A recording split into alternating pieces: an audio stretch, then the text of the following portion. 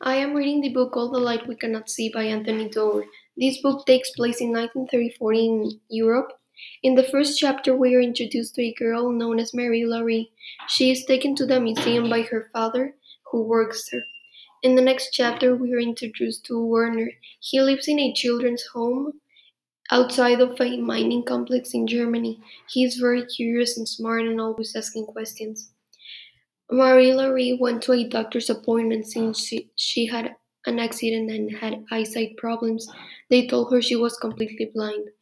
Her father is always doing his best work to take care of her and help her learn in new ways and teach her and help her.